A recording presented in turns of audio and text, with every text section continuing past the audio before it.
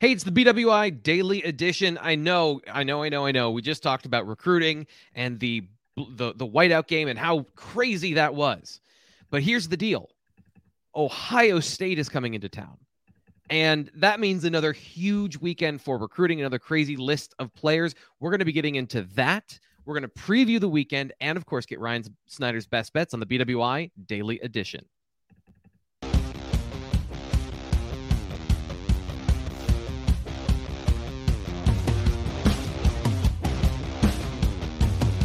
If you're seeing his smiling face, it means it's Friday. Or it means it's Tuesday, but when I'm here, it means it's Friday.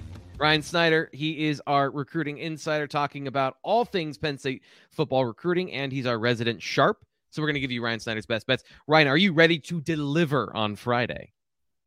I haven't delivered the last 2 weeks as far as best bets. I'm 1-3 this past week, man. I'm bummed. This is the first time I've ever been 4 games below 500 doing best bets. So we need to have a big week. All right, we'll get to that in just a little bit, but there's some big news for Penn State football fans, something you wrote today at BlueWhiteIllustrated.com. You can sign up for $10 and get until next football season, so sign up right now so you get all this information before you have to wait hours and hours and hours for the podcast to come out. But, Ryan, what do you got for us today? Just joining Sean on the bandwagon with a Jalen Harvey RPM pick. Sean put this in back on October 12th, and there's no signs that Harvey's really ready to commit anytime soon. But there's two big things that just kind of everything's falling in line. One, he's returning for the third straight game this weekend. Of course, went to the Northwestern game, came back last week for Minnesota, and now he's expected to be here again for Ohio State. That's his 5th visit overall since I believe the spring. I think it's April, June, and now these 3 visits. So a lot of positive signs there. But the one thing a lot of people keep talking about though is just his relationship with Chop Robinson. Of course, Chop Robinson played at his school, Quince Orchard.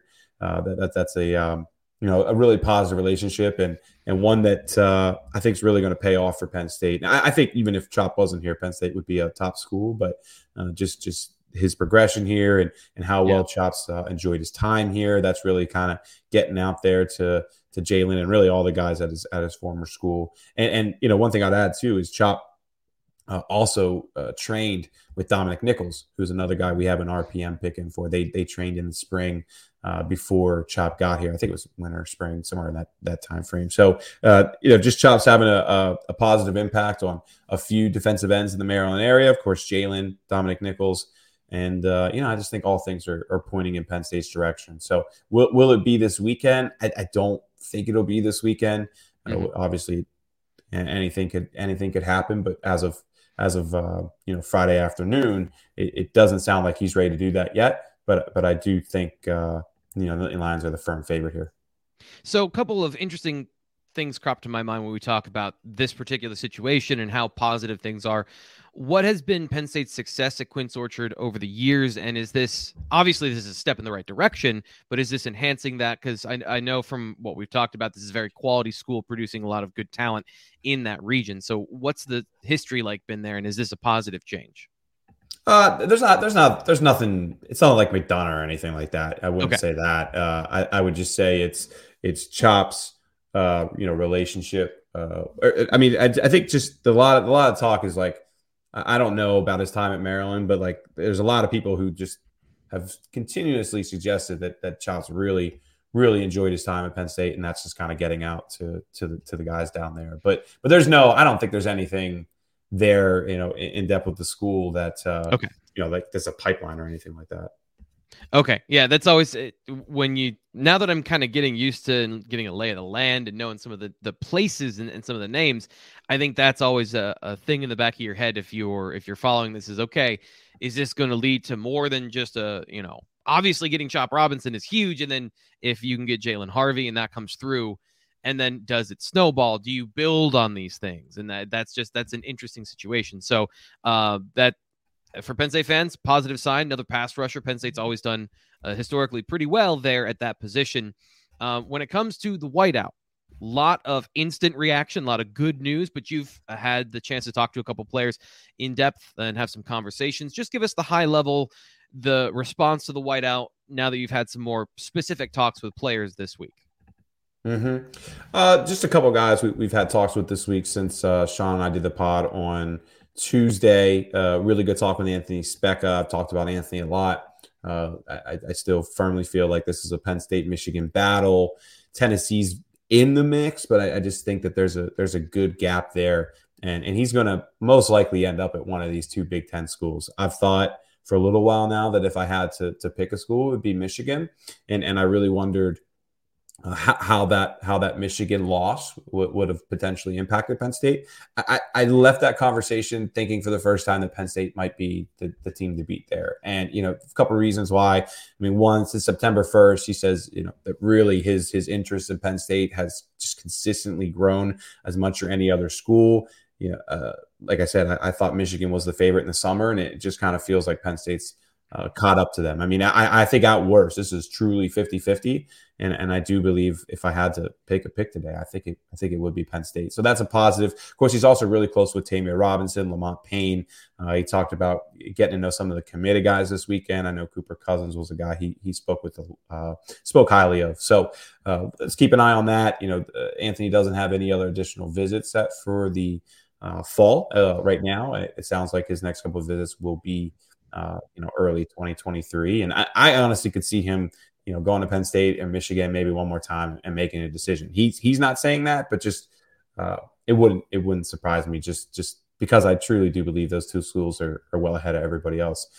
Chance Robinson, 2024 wide receiver from St. Thomas Aquinas, caught up with him as well.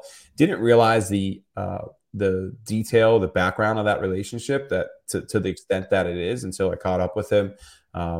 Really, of course, Jaywan Slater gets everything rolling down there in South Florida, but Taylor Stubblefield's built a really strong relationship. Kenny Sanders is very involved there, and Chance is already talking about coming back for an official visit at some point down the road. So just I think he's becoming a player we're going to have to talk about more for 2024 wide receivers.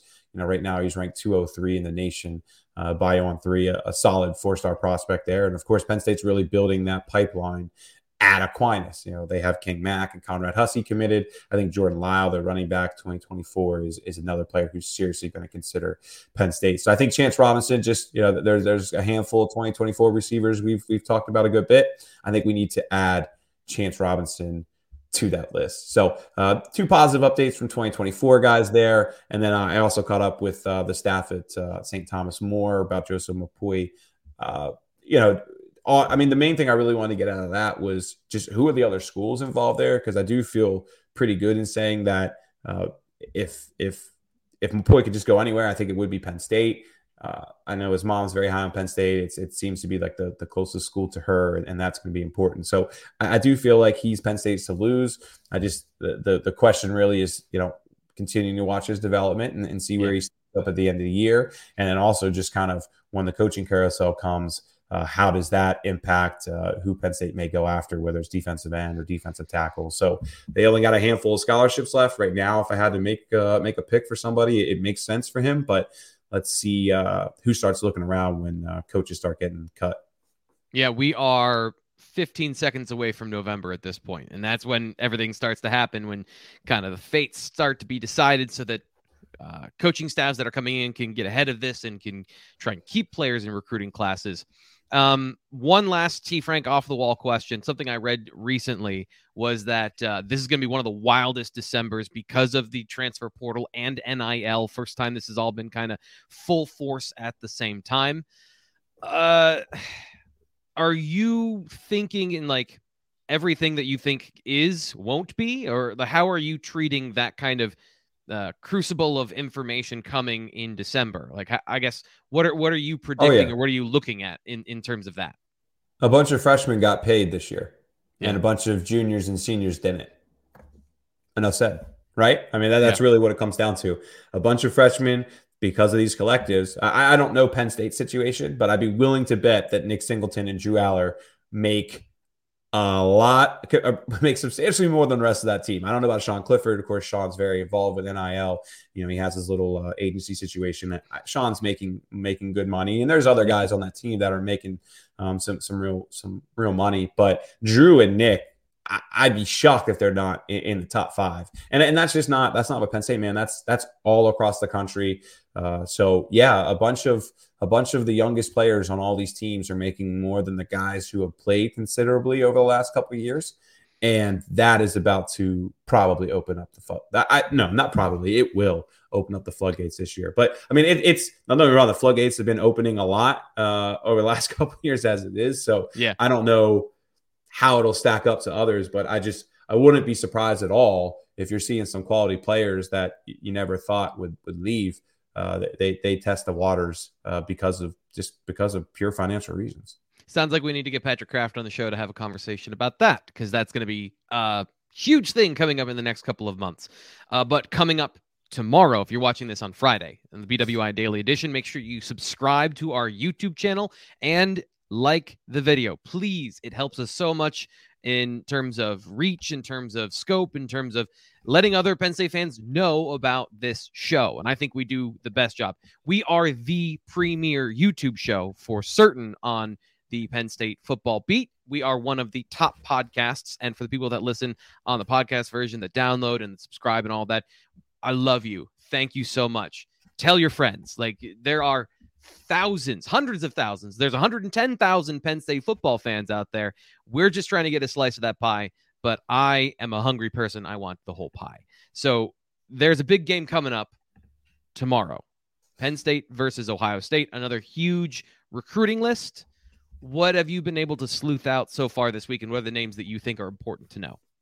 Yeah, so obviously with it being a new kick, it's going to be down considerably compared to what you saw last week. I mean, it'll probably be slashed in half, really, when it comes to uncommitted scholarship guys. Last week I said I think the number was 51-ish, somewhere in that ballpark. If it gets over 20 this week, I think that's good. And that's the reality of the situation when you're talking about a massive noon kick and the traffic that's going to be involved with that. And of course, a lot of these guys are playing, their final regular season game, obviously tonight. So it just makes it a difficult situation to get a lot of guys on campus. So when I look at the 2024 list, though, a couple guys stand out. I mean, we are expecting Quentin Martin to be there. I would still say it's more tentative than an absolute lock. But the good news there with Quentin is I know a couple of his teammates are expected to come as well. Not that his teammates couldn't come without him, but obviously it's a good thing when a group is going, compared to an individual. It just makes it sometimes peer pressure. Back out. Yeah, a little bit of peer pressure.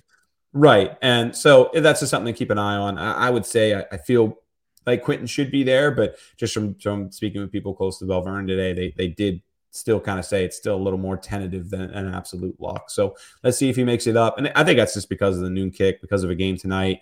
Really, if they want to get up there tomorrow and get in the recruiting lounge and do all the things that you need to do during pregame to really enjoy the experience, you're talking about leaving at like 5 a.m, right? And these are still teenagers. So it's just, let's see how that shakes out. Michael Van Buren, that's hard. Right. I mean, Greg and I are going to leave at like, 6 tomorrow. And I'm like, you sure you don't want to push it back a little bit? But Michael Van Buren, quarterback from St. Francis Academy. Michael put it out this week on Twitter that he'll be there.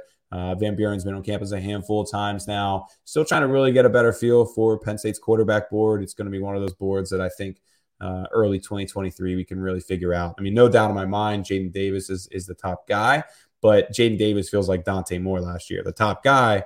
But is Penn State going to be there in the end? The fact that he didn't make it up for the whiteout game when he was originally thinking about it kind of says a lot. He is going to Michigan this weekend for the Michigan State game. I just think there's a handful of schools ahead of him. So, you got Michael Van Buren, you got Luke Kromenhoek, you got Jaden Bradford, you got KJ Jackson. Don't want to forget some Maj Jones down at St.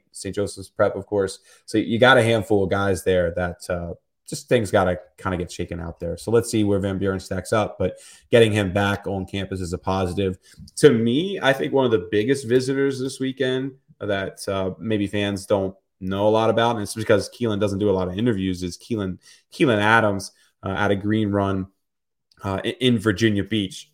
I I've been trying to get in touch with Keelan and write about him a little bit more. And he's a good kid, communicates and stuff, just isn't into doing interviews really. So just still trying to learn a little bit more about his interest in Penn State. But what I do know is that Penn State is incredibly interested in him. I mean, I feel comfortable saying that he is one of their most important wide receiver targets in this class. Right now he's ranked number 120 in the nation by On3. He's the 15th ranked receiver and the third ranked player in Virginia. So I believe this is Keelan's second trip to Penn State. He was at the Lash Bash, I believe it was in July. North Carolina, Virginia Tech, West Virginia, Pitt. Some of the bigger regional schools he's visited so far, and this should be his second trip to Penn State. I think Virginia Tech's the only school he's visited more. So hopefully I can get a little bit of feedback on Keelan after this visit because it's an important one for him and a player that I think we'll be talking about more in early 2023. Just right now, he's just, like I said, not really into doing interviews, and it's just hard to get a lot of information there. So one other 2024 guy I got to mention too is Kyle Altuner, 3-star offensive lineman from Good Counsel. Kyle's been up a handful of times now. I think this is, I'm trying to remember, this is third or fourth visit. I want to say this is going to be his fourth visit because I know he was up for camp in June. And I know he was at the Indiana game last year. And then I think there was a spring practice visit sprinkled in there as well. But Notre Dame, Maryland, Michigan State, Tennessee are a handful of the top schools. Michigan as well. I don't want to forget them who have offered Kyle so far. Quality player. He's a quality player. Yeah. Go ahead. I was just going to say, going back to, really Drew Shelton and seeing, Landon Tangwall, the style of offensive lineman that Penn State has been recruiting out of high school, the physicality, the violence. You just see it here if you watch it on YouTube, the amount of power this guy has compared to maybe some of the guys you saw previous. And I keep coming back to that as a hallmark of what they're recruiting now. And I just find that fascinating, this conversation that we're having about the Penn State offensive line.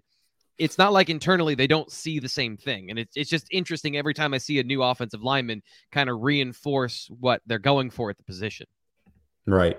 So, nothing really there with Kyle right now that suggests any school's a true favorite. I do know there's a relationship with Landon Tangwall, who, of course, wants a good counsel. So let's just see how it shakes out and progresses in the months ahead.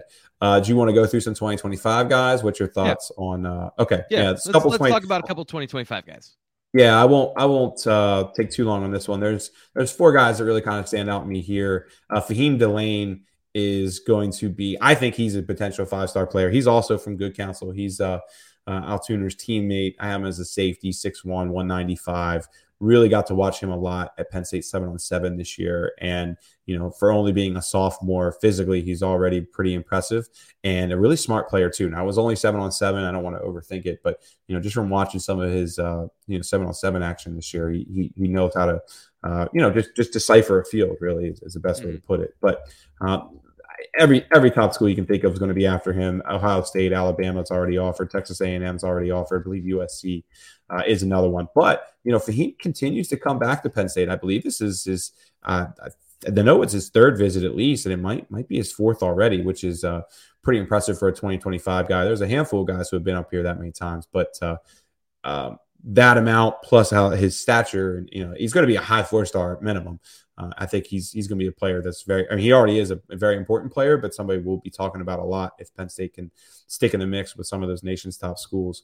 Just a couple others. Tariq Hare, I'll roll through. St. John's cornerback out of Maryland, 5'11", 175. Virginia Tech, South Carolina, Maryland, Ole Miss are a couple of schools who have offered. He participated in the whiteout camp early this year.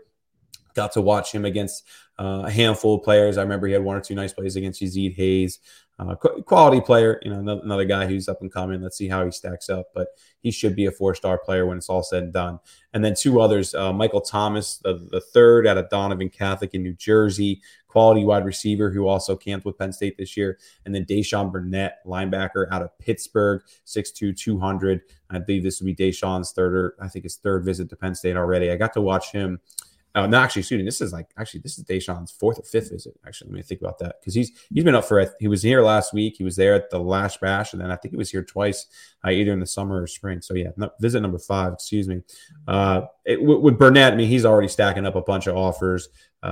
West Virginia, Pitt are some of the most recent ones. I think Virginia Tech's about to offer, and I think in 3-4 months from now, you're going to see him well over a dozen offers. He's a very good looking linebacker prospect. And then Michael Thomas too. He's 5'10", 175, but a really just sure hand, smart player. Michigan's already offered him. West Virginia, Maryland, Pitt. Ooh, I always hit my mic during this podcast. I don't like.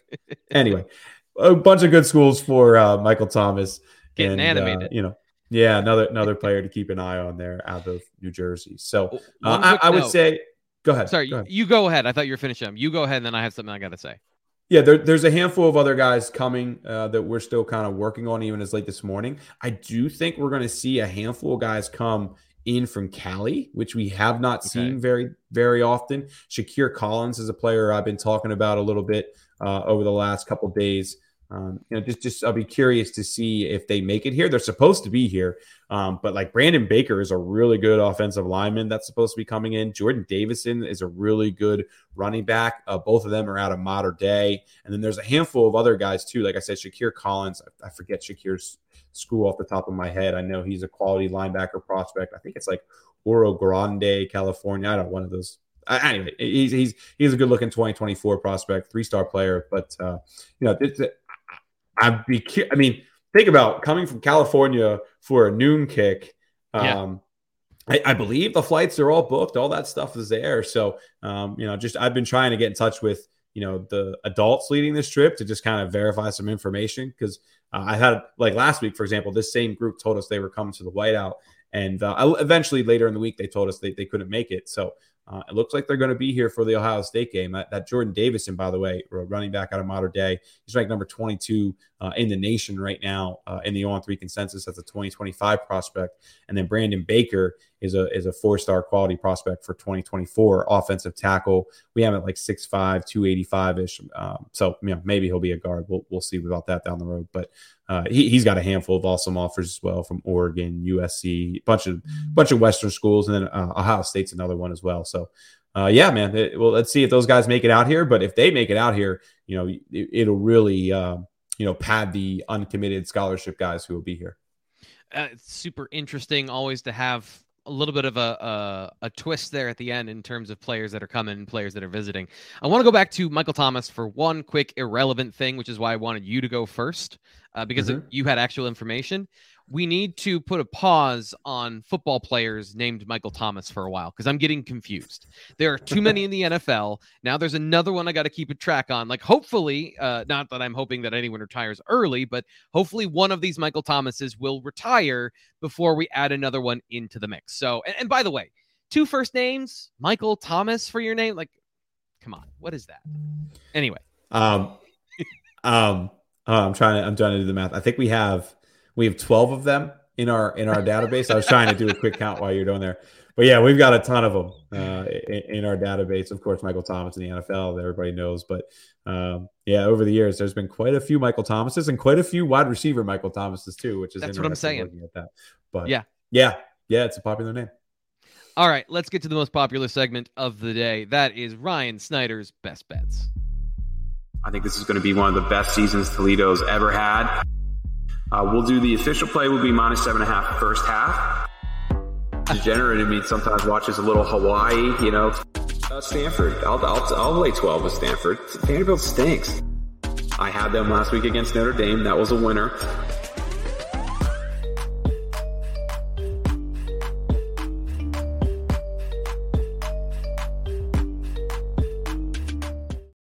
Time to get the inside scoop on Ryan Snyder's Best Bets. And because here's the deal.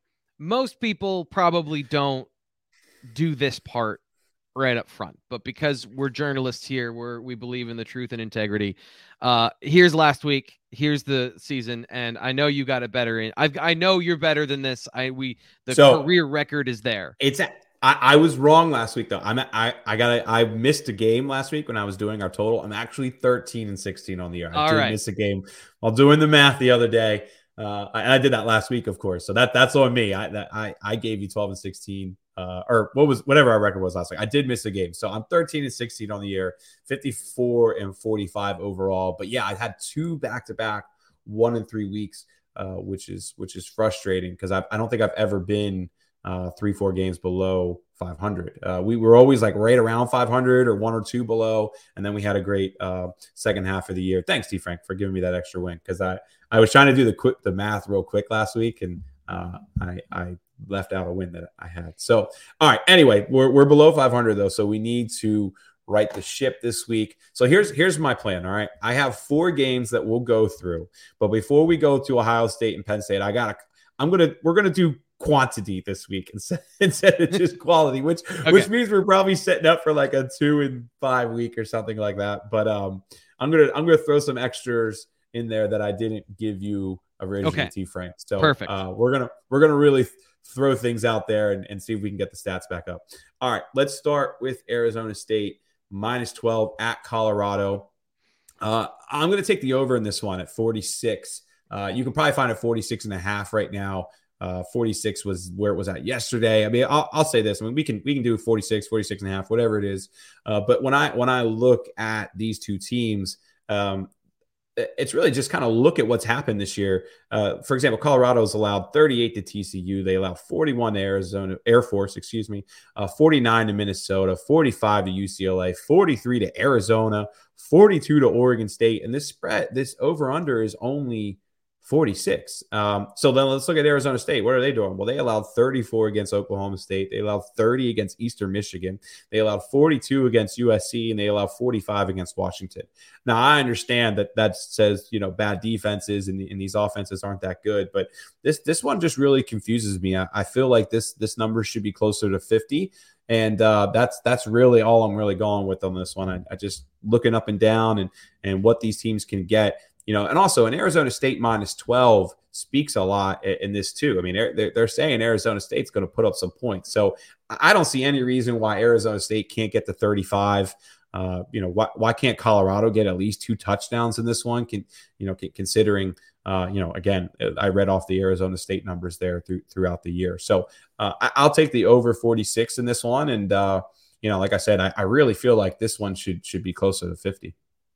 So our next game that we have here, Notre Dame, they're at Syracuse, and they're the underdog by a touchdown here. So what are you looking at? By three. I'm sorry, the underdog by field goal. Yep. Yeah. Yep. So I'm going to go with the Irish this week. I went with the Irish 2 weeks ago against Stanford. Go ahead. Do you want to say something, T. Frank? No, I'm lagging. Okay. Sorry. So anyway, Stanford Stanford one burned me. I thought that Notre Dame was going to right the ship. They got, they played incredibly poorly against Stanford, but I'm going to go with them one more time here. I do feel like they should finish the season strong. When just kind of looking at some statistical things, they are improving in a lot of ways. But this one is more so about Syracuse having some injuries. Look, Syracuse is banged up on their defensive line. And right now, Notre Dame ranks in the top 25 in run blocking in the nation. And Syracuse ranks 115th right now in defensive rush success rate. Now they have a few players injured as well on their defensive line. I think this is kind of a similar situation to Penn State last year. They lose PJ Mustipher. They have some really young guys trying to fill in there. And it just, I worry. I mean, I don't worry. I think Notre Dame is going to be able to take advantage of that. I think Notre Dame should be able to control the clock in this one. And then also Notre Dame's due for some turnovers. They rank dead last in the nation right now in turnovers. Obviously they need to produce more as a team, but that's kind of a luck stat as well. I feel like things are going to start bouncing in their way a little bit more. So, I just think Syracuse losing last week to Clemson, their dream season of potentially winning an ACC and all that has been shot now. And really Syracuse, look, they should have lost to Purdue. If anyone watched that game earlier in the year, they should have lost to Virginia. I believe Virginia just missed a field goal, and that's how they lost that game. I mean, Syracuse has gotten, I don't want to say lucky, they've certainly earned where they're at, but there's been quite a few results that, just like, okay, I'll say it. They got lucky, some of them, right? So I was trying to think of a better word for it. But and then also just, Notre Dame at home has been poor this year. But if you look at Notre Dame on the road, they played really well against Ohio State in that season opener. They beat BYU. There's a neutral site game in Vegas, but they beat BYU handily. And then they upset North Carolina on the road earlier this year. So I like Notre Dame getting 3. I like Notre Dame money line even as a little bit as well. But I think Syracuse, after that deflating loss last week with some massive injuries up front and them not being able to stop the run, a lot of that just speaks why you should take Notre Dame plus the 3. Okay, so we got Missouri at South Carolina. Missouri getting 4 points in this one. What are you looking at? Yeah, South Carolina's ranked now, guys. I didn't even realize that until I was looking at the polls. They're ranked 25th in the nation now. They got a big win over Texas A&M last week, but Texas A&M is not really that good. And then, look, they beat Kentucky with Will Levis out. So when you start looking through their schedule, I just think they're a little bit of a fraud team at the moment. They definitely should not be a top 25 team in my eyes. Missouri's defense is very good. Looking over Missouri throughout the year, their offense is struggling, yes. But, they stuck with that Georgia team early in the year. I think that was like a 26-22 game. I think that's the one Missouri game most of you guys probably actually watched this year. But a pick six cost them against Florida. They should have won that game. They also had a missed field goal against Auburn that cost them that game. So Missouri, I think this is just kind of like a buy low spot on Missouri. Not to mention Missouri's beaten South Carolina 3 straight years in a row, and the Tigers are 7-3 against the spread in their last 10 games as an underdog. Again, South Carolina getting ranked. They're back at home. I just feel like this is kind of a letdown spot for them and an opportunity for Missouri to take advantage of that. And again, this is a team that they've played well against over the last couple of years. So give me the Tigers +4 against the Gamecocks.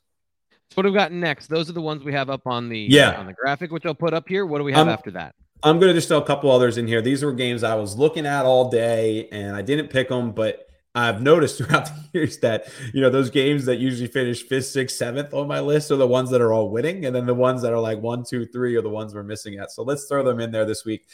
Texas A&M +2 against Ole Miss at home. Ole Miss got exposed last week against LSU. While I'm not sold on Texas A&M as a team, I just think this is a bad spot for LSU, a good spot for A&M. By the way, A&M, I was reading a story earlier today. A&M hasn't played at home in like almost a little over a month, so this is their first home game back. I just think it's a good spot for A&M.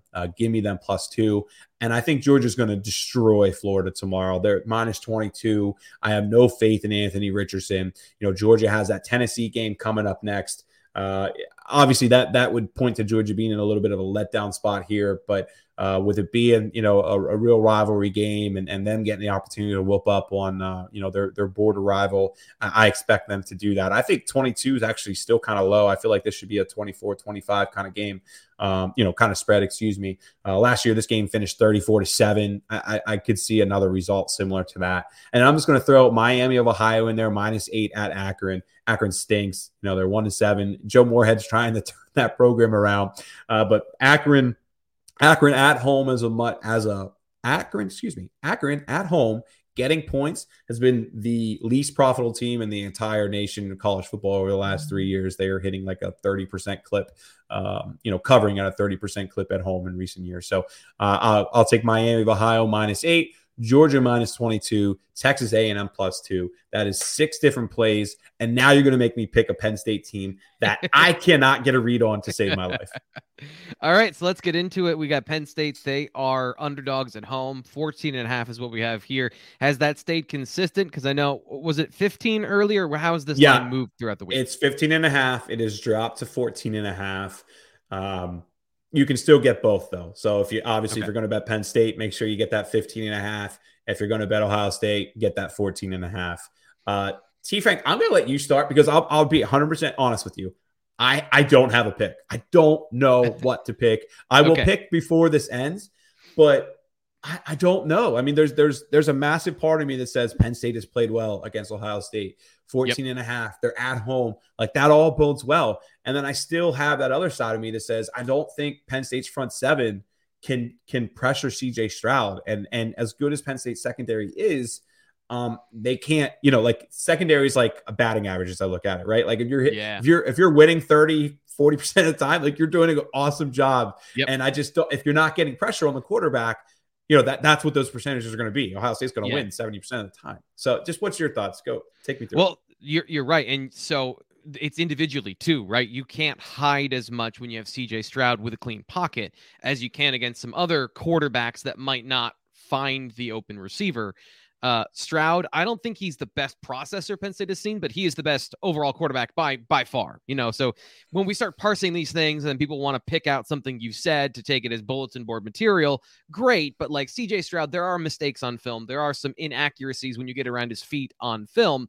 But then he comes right back and throws something that just makes no sense, like layering a ball over the linebackers in front of the safety that is an NFL throw. Like, that's just plain and simple. It's an NFL throw from an NFL prospect at quarterback, and that's the situation you find yourself in. You can be a DB that is great in college, and Joey Porter Jr. has been a great college DB. Low-key, Kalen King has been better this year, though, in terms of fewer mistakes, being stickier in coverage, and suffocating. But both of those guys are great.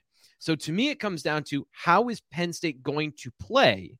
What is the plan of attack for Manny Diaz? Because he's just like Jim Knowles is new here. Manny Diaz is new here, but they both play similar styles, right? So this is a full-on Brent Pry game in a lot of ways. Everyone's running a 4-2. Everyone has similar architecture, but they do things differently.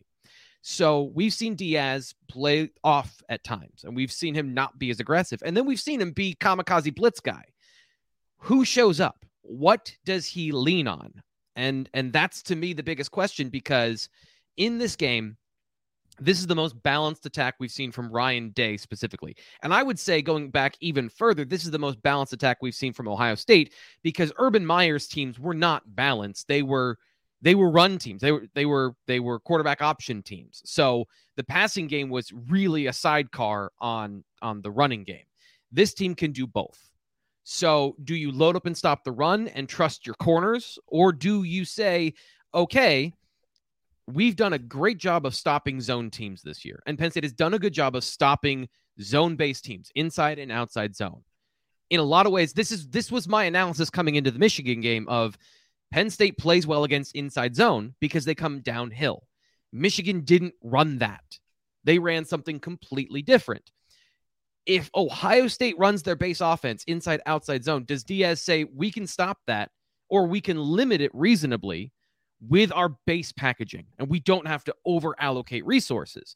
If that's the case, Penn State can play with Ohio State. I think they can mix it up enough. They can do enough of those things that they can really play a balanced game and force Ohio State to play a balanced game, which to me brings the point total down. And I just don't know what the plan is, right? And is there going to be a wrinkle? Are they going to do something different that we haven't seen this year? So are they going to drop 8? Say we're not going to get pressure on CJ Stroud because the tackles are that good, and Chop and Adisa Isaac are good, but are they going to save us? Are they going to be the line in the sand? I'm just spitballing here. And that's that. From an offensive perspective on the other side, I struggle to find where Penn State's going to get the points, because the way you attack this team, I kind of viewed this of some open receivers. Iowa had some open guys running down the field, but you just can't find them because the pass rush is so good. And eventually this Jim Knowles defense, the way it works, the defensive scheme in the secondary, it is very good at zone coverage and pass offs and things like that. But I don't know that this secondary is fully integrated yet, kind of like Manny Diaz's system. So how do you attack downfield if you are missing your right tackle? I believe Salim Wormley's banged up, and he played banged up last week, and you don't have Landon Tangwall. So you are down to the exhaust fumes on your offensive line, which isn't going to be able to run the football, at least in my estimation. And, talking to some people, Ohio State, if there's another thing that has been a massive shift from last year, they stop the run. Like they major in stopping the run. Tommy Eichenberg, the defensive line, they're back to doing that.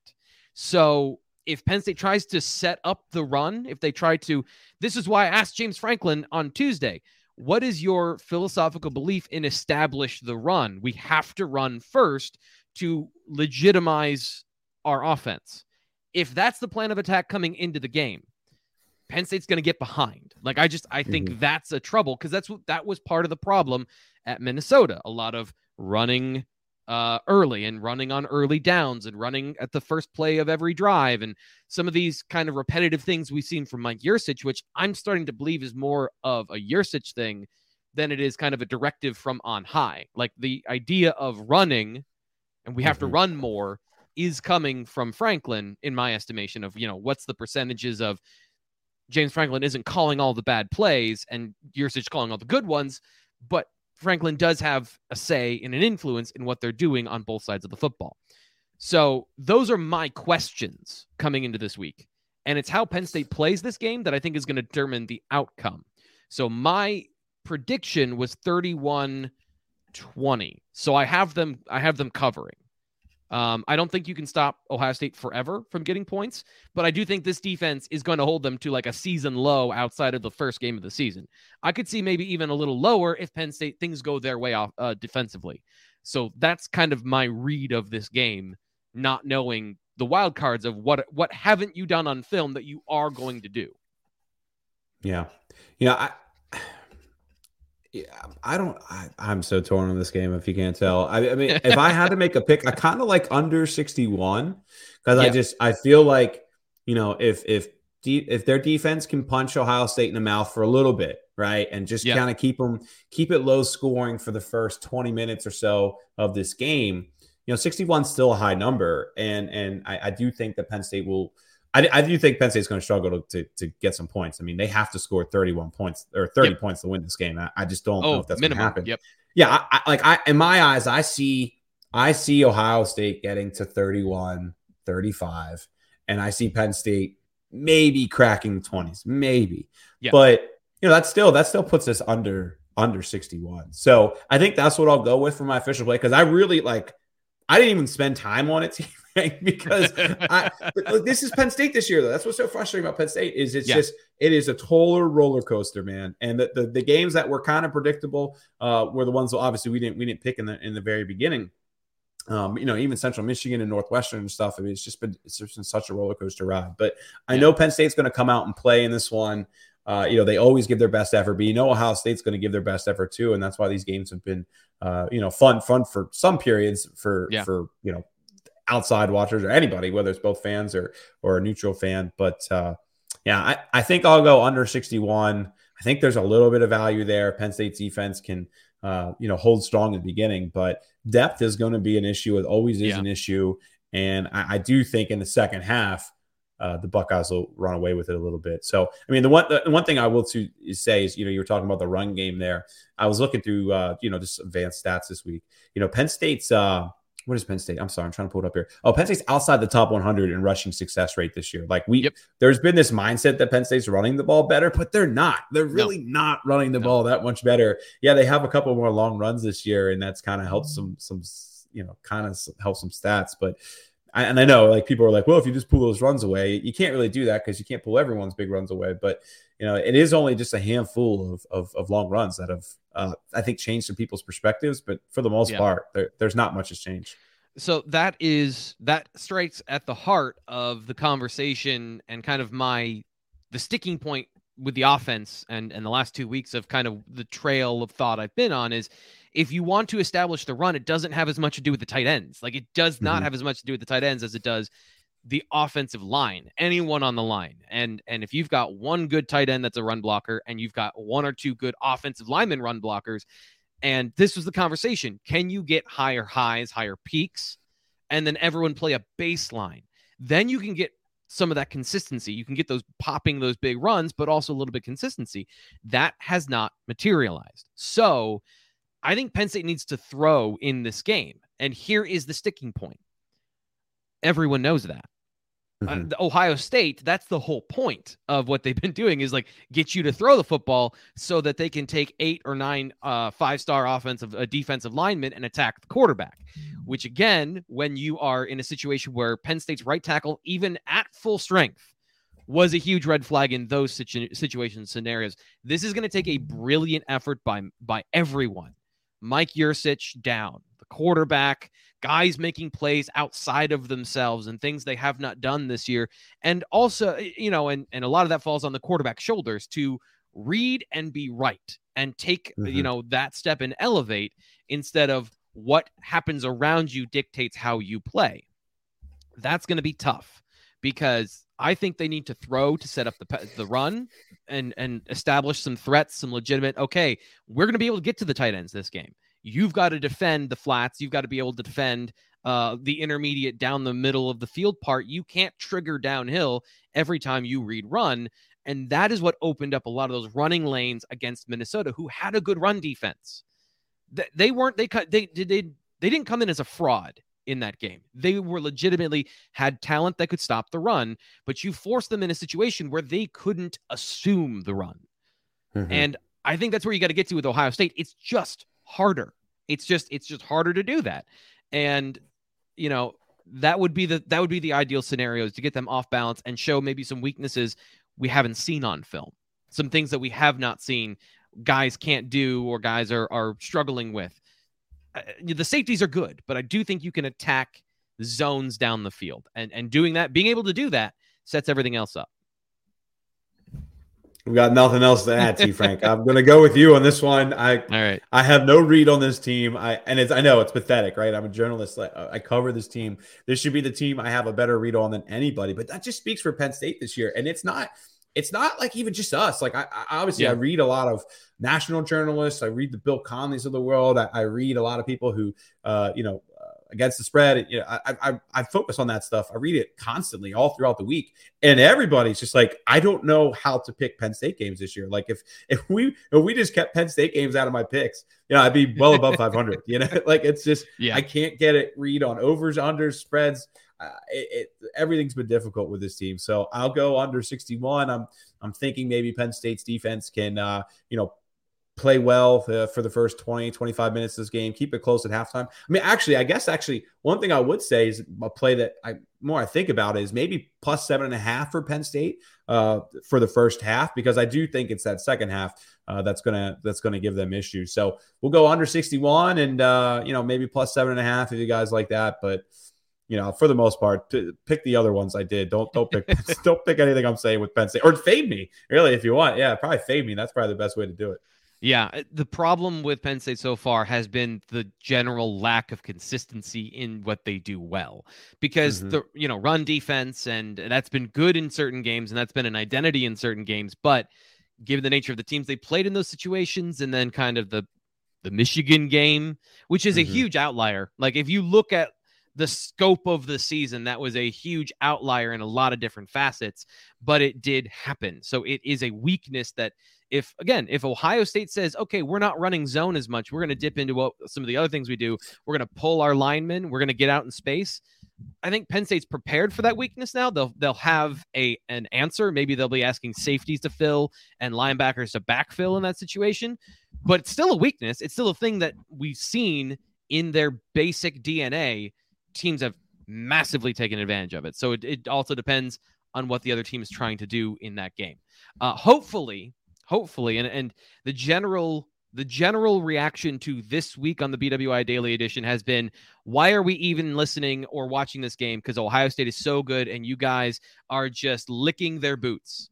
So hopefully this has provided a good balance of talking more about Penn State this week, because genuinely we're trying to inform you about what the Buckeyes are. And this is kind of why I've had this tone this week, is this is the most dangerous team I've seen them bring to Happy Valley.